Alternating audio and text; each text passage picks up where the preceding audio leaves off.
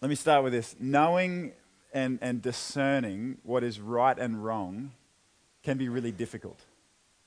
Right? Knowing what is true, what is right and wrong, what are the right things, the right decisions to make, the right actions, the right attitudes. It can be really difficult at times. We live in a broken world. That's one of the things that facilitates that difficulty, right? Evil permeates our world. Because of sin, evil corrupts everything. Think about this in relationships or in the public sphere. Even when you try and do what is right with all sincerity and goodwill, people oppose you and would even oppress you. And even when something becomes, think about when things become a cultural norm, how much harder it is to live in opposition to that. Think about, even at the moment, culturally, what are the cultural norms that Christians would believe are actually, in fact, wrong and are called to live against? It's really difficult. More than that, in our broken world, at the moment, at this point in time, we live in a secular world. I don't want anything to do with your religion, thanks.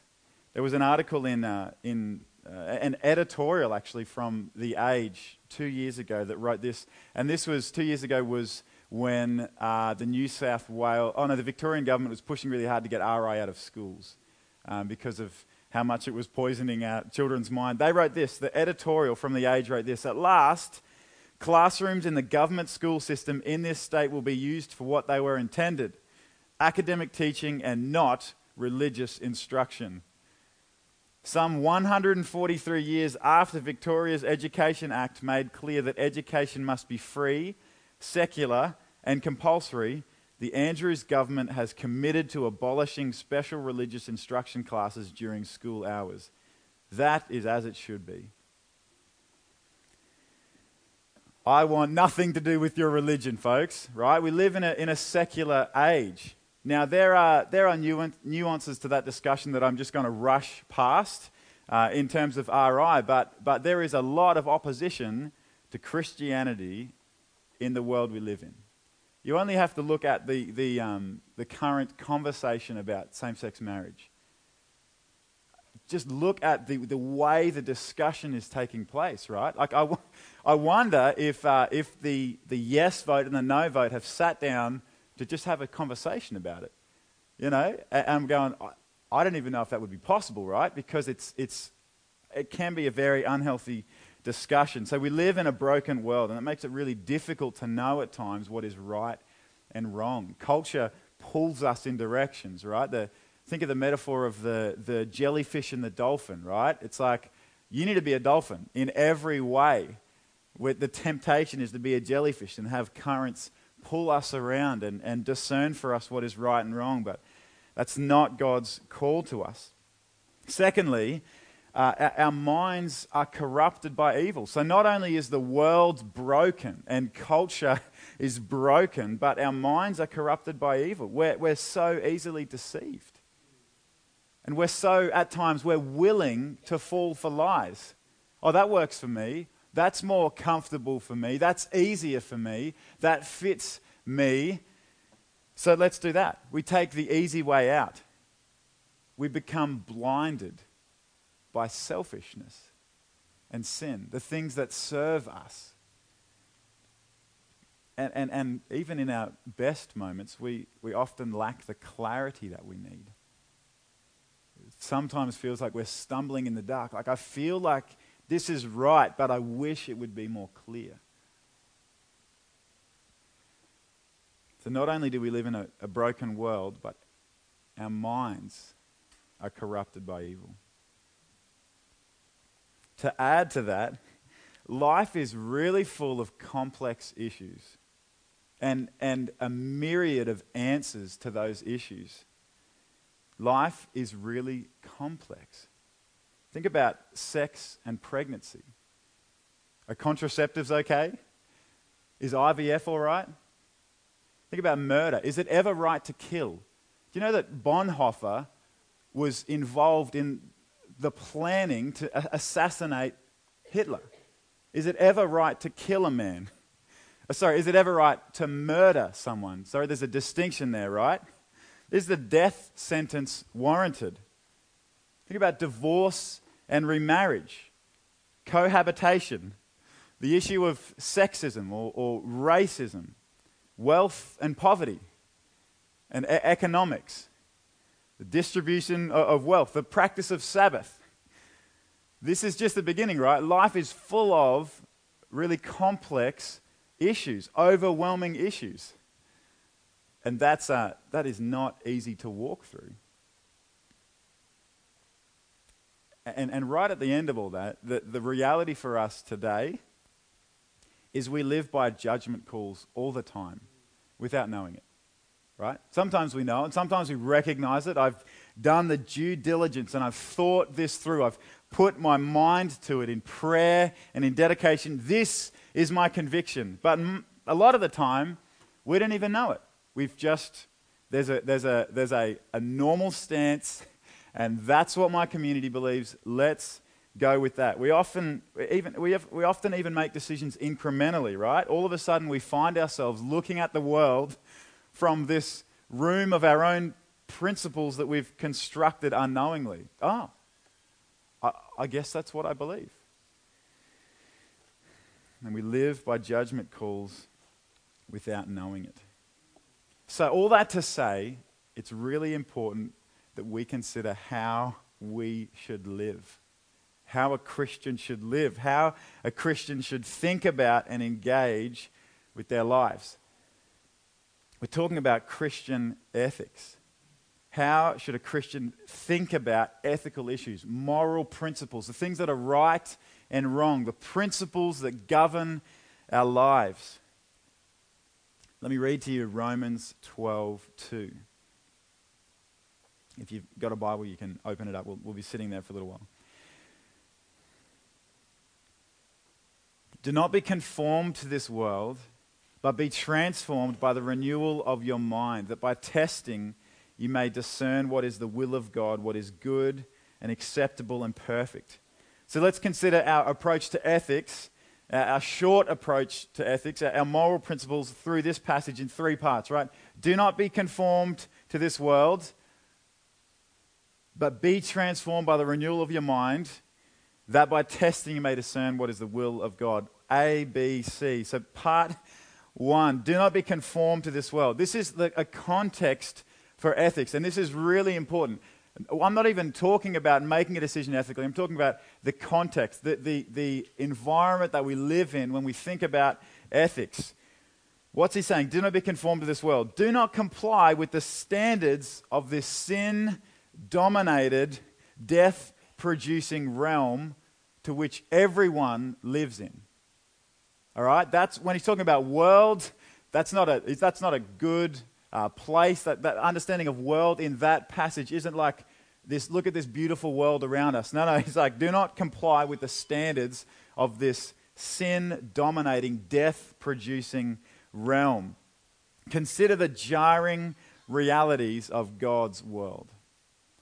I'm setting the context for us as we think about, this is a bit of a mind stretch. So as we think about thinking about ethically, we need a context to operate within. The Christian's life is about glorifying God. Our entire lives are about glorifying God. That's like, we're talking basic reorientation, right? Our lives are about God's glory. For my name's sake, I defer my anger. For the sake of my praise, I restrain it for you, that I may not cut you off.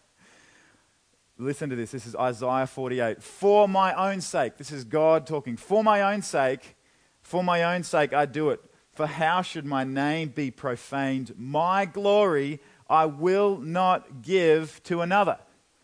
God is right to defend and treasure his own glory, right? Because God is the only thing that is eternally valuable and infinitely beautiful, right? Like, it makes sense. It's logical for God to defend his glory because he knows that nothing else cuts it, right? Everything else falls short. So if he sees his people glorifying in anything else, he is right to rebuke them.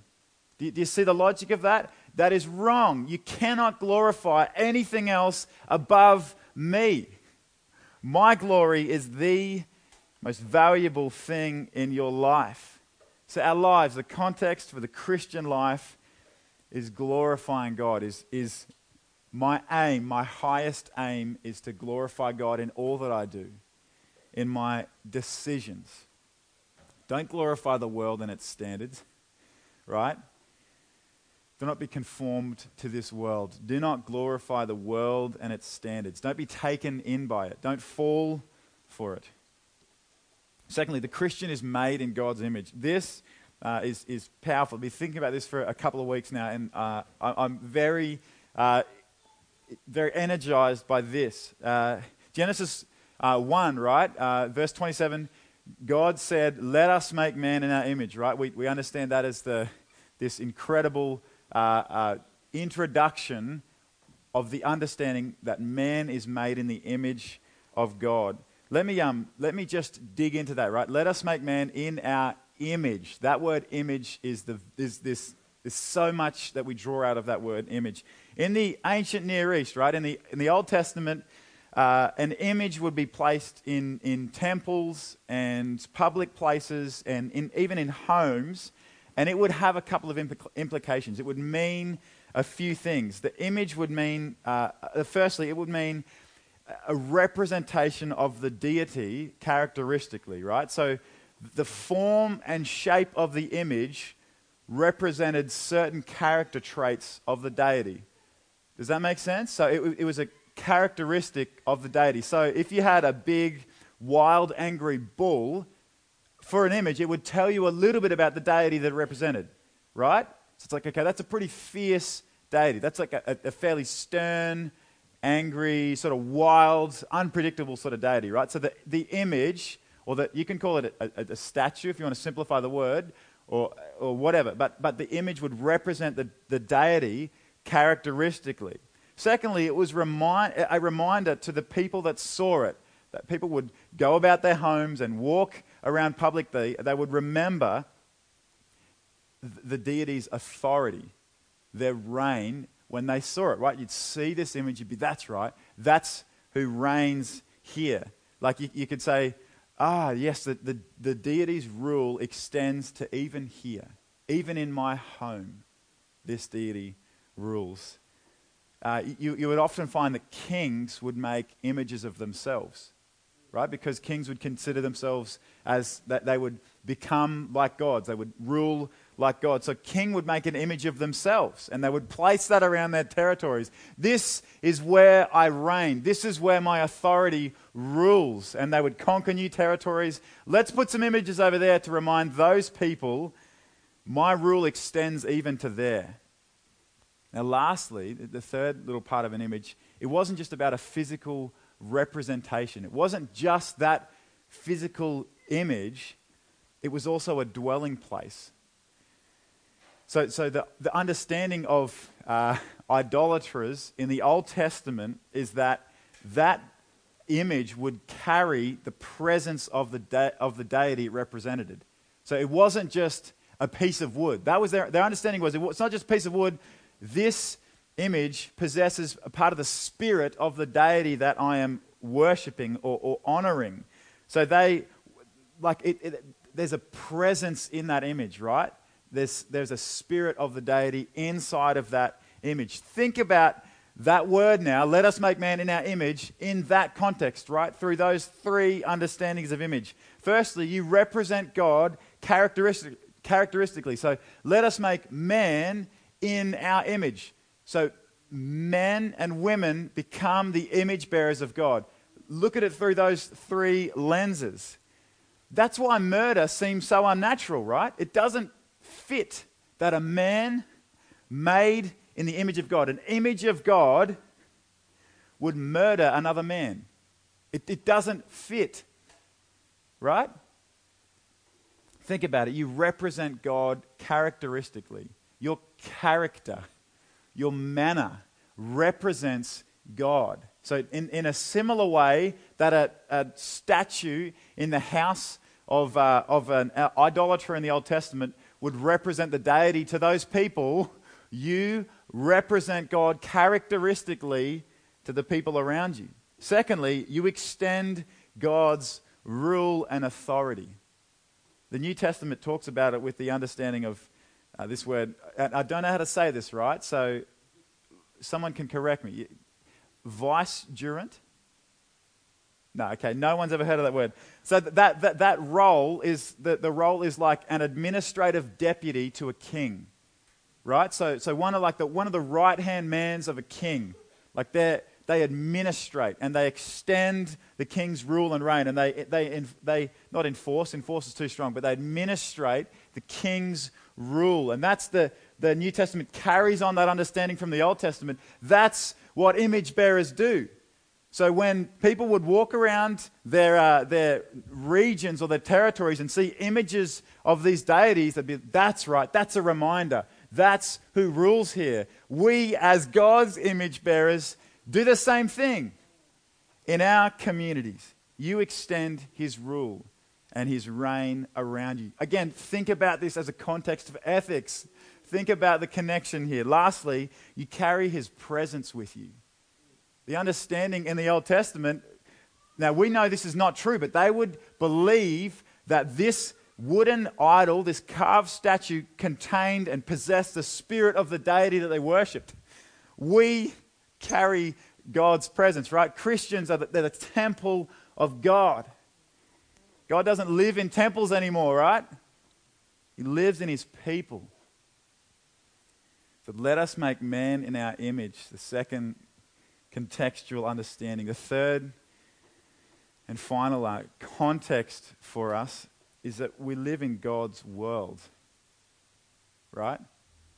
Listen to Psalm 89. This is like all through the Bible because we need the reminder, but listen to just one verse a couple of verses in one chapter. Psalm 89, let the heavens praise your wonders, O Lord, your faithfulness in the assembly of the holy ones. For who in the skies can be compared to the Lord? Who among the heavenly beings is like the Lord, a God greatly to be feared in the council of the holy ones, and awesome above all who are around him? O Lord God of hosts, who is mighty as you are, O Lord, with your faithfulness all around you. You rule the raging of the sea. When its waves rise, you still them. You crushed Rahab like a carcass. You scattered your enemies with your mighty arm. Now listen to this. The heavens are yours, and the earth also is yours. The world and all that is in it, you have founded them. We live in God's world. Why such an enormous universe and so few people? What's the point? Why with all those other planets, right? We're still looking for intelligent life somewhere else. It's like, just keep looking, guys, because you're missing the point. The point is, it's not about us. The point is, it's about God. This great, glorious, ever-expanding, vast, intricate universe is about God. The Cassini satellite, this satellite that just crashed like 2 days ago into the surface of Saturn. We launched it 20 years ago in 1997. Took 7 years just to reach Saturn. Saturn, right? Like a couple of planets away. 7 years. It's like tapping the desk, a bunch of scientists, are we there? No, 5 more years, guys. Just hold your horses. Just to reach Saturn. It's been circling the planet for 13 years from 2004 till this year. There's more than 60 moons around Saturn. It's amazing. We thought there was like less than half of that until we sent this satellite to investigate. And the satellite's been sending us back photos and incredible information ever since. And they're finding these little moons that are going, oh, that looks like it could be a life-forming planet. It's like, guys, seriously, come on. This little glimpse of Saturn and its rings, look online. There's a great National Geographic article about some of the discoveries that this Cassini satellite has made. It tells us the glory of God through his world. I'm all for sending out some more satellites, right? That'd be incredible because I would love to find out more about God and his glory.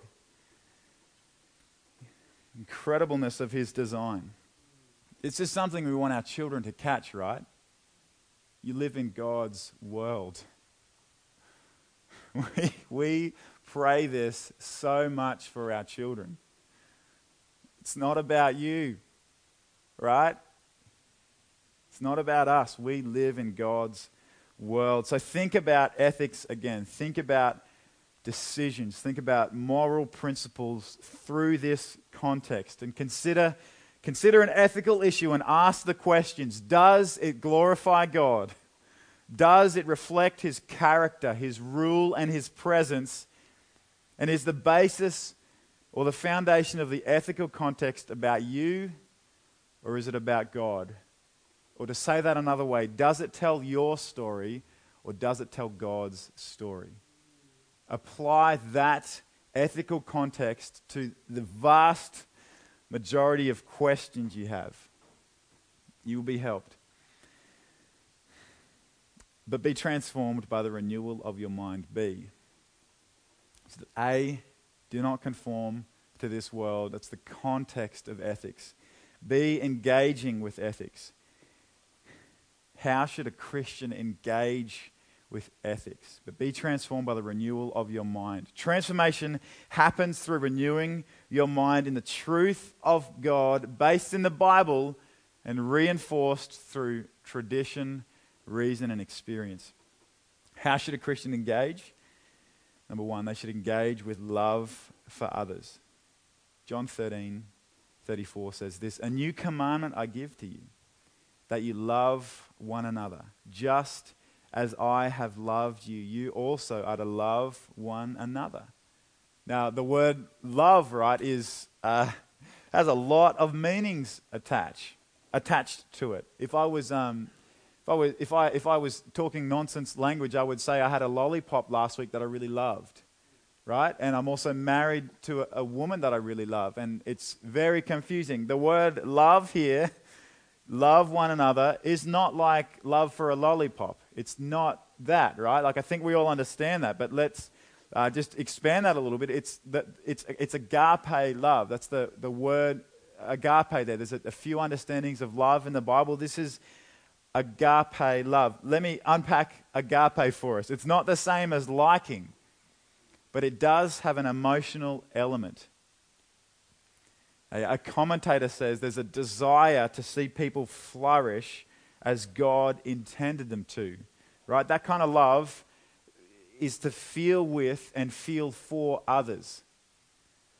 Like in Exodus 3:7, God says, "I know their sufferings." When He's talking to Moses, He's talking about the people of Israel in slavery in Egypt. God says, "I know their sufferings." The word "know" there, that's not intellectual. That's an experience. That's identifying with. I know. I feel with them. I understand. There's a walking alongside. I get it. The word is yada. I know. It's not just intellectual. It's to identify with, to experience. Agape love. Firstly, it's not the same as liking, but it has an emotional element. There's an identifying with. Secondly, it's inclusive. It's universal. It knows no borders. Consider the people that Jesus reached out to and interacted with, right? The Pharisees were stunned time and time again. Oh my goodness. Look what He's doing. Look at the uncleanliness. Look at the people that this man hangs around with. In Luke 10, Jesus tells the story of the Good Samaritan, because someone comes up to him and asks him, I've done all these things. And God says, love God and love your neighbor. And then He asks the question, well, who is my neighbor, right? He's like, let's try and weasel out of this a little bit. And God tells the story of the Good Samaritan. And what He does with the Good Samaritan is He's saying, everyone is your neighbor. If this man can love this injured man, and thinking about the context of that story, where that was bridging a big chasm, right? Like, that's like yes and no vote sort of chasm. Like, that's a whole lot of generally a whole lot of conflict there. No one is outside of that category. Everyone is your neighbor. It's inclusive. It's a universal love. It doesn't know any borders. Again, think about this in the context of ethical issues. Thirdly, it seeks shalom. Agape love seeks shalom, restoration, completeness, peace. Right? That's a desire of that love. So how should Christians think about ethical decisions? How should they engage? They should engage with love. Secondly, how should they engage? They should engage by bearing their cross. Luke 9, and he said to all, we know this, if anyone would come after me, let him just deny himself and take up his cross daily and follow me. For whoever would save his life will lose it. But whoever loses his life for my sake will save it. Christians should engage in ethics with self-denial. Put to death the desires of your flesh. Deny the worldly comforts that you long for. I wonder if you've ever made a decision just to fit in, just to live in agreement with the people around you, with your environment. Does that mean it was the right decision? No, probably not, right? Deny the desires of your flesh so that you might honor Christ with your decisions. Engage by bearing your cross. There's a willingness to suffer. Think about that, right? That is really clear in Luke 9. If anyone's going to come after me, let him deny himself, right? Deny himself and take up his cross every day. There's a willingness to suffer. There will be a cost to your ethical decisions, won't there? Are you willing to suffer for your believing in what is right? Now that is far-reaching. It may mean you never have children. It may mean you are ridiculed. It may mean you are persecuted in any manner of ways. It'll very likely mean your life is harder than it would be otherwise. Are you willing to suffer for your decisions, for your convictions, for your ethical decisions? Thirdly, how should a Christian engage in ethics? They engage in liberating servanthood. What is the desire of the Christian? It's the same, or in line with Jesus' desires when he said in Luke 4, the Spirit of the Lord is upon me because he's anointed me to proclaim good news to the poor.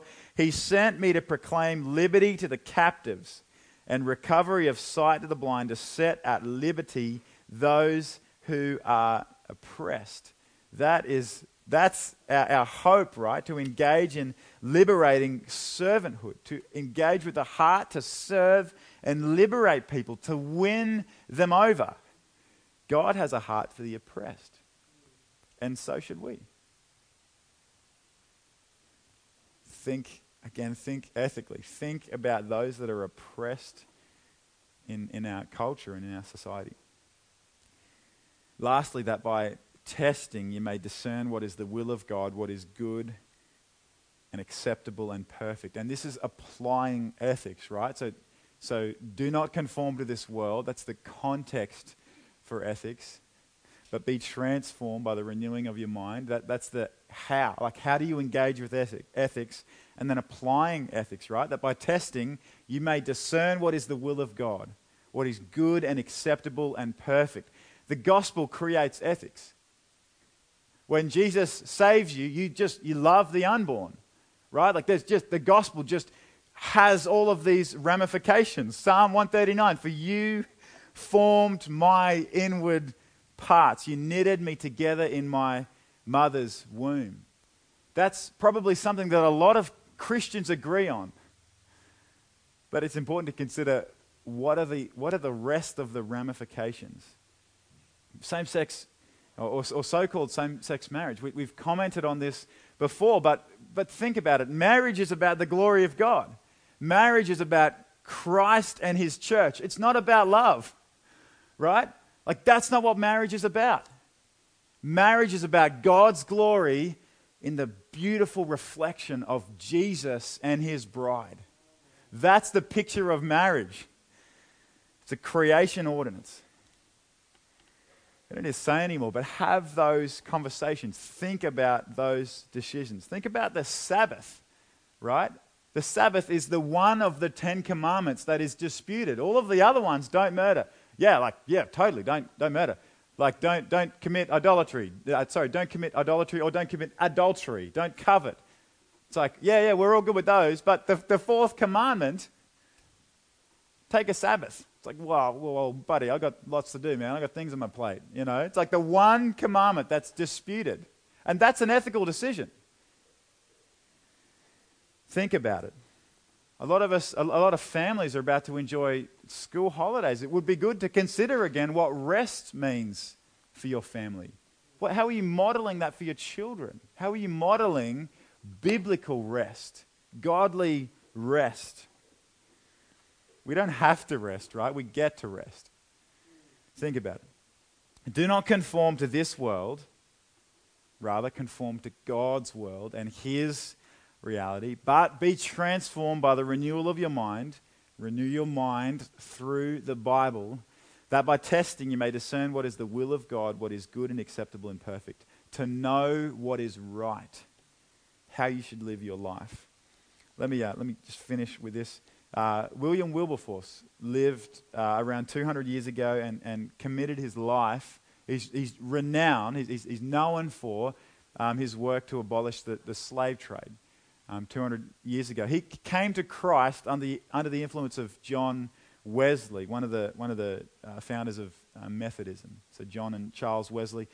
The last letter that Wesley ever wrote was to Wilberforce, was to him, and I think he calls it like his parting charge to Wilberforce. Let me read you a quote from this and pray for us. He says this in his last letter: "Unless the divine power has raised you up to be as Athanasius, contra mundum, I see not how you can go through your glorious enterprise in opposing that..." The words this morning, the execrable,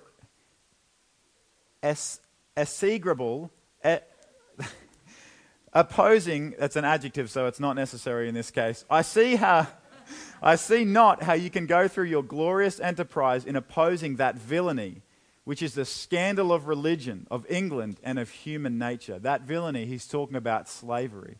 Unless God has raised you up for this very thing, you will be worn out by the opposition of men and devils.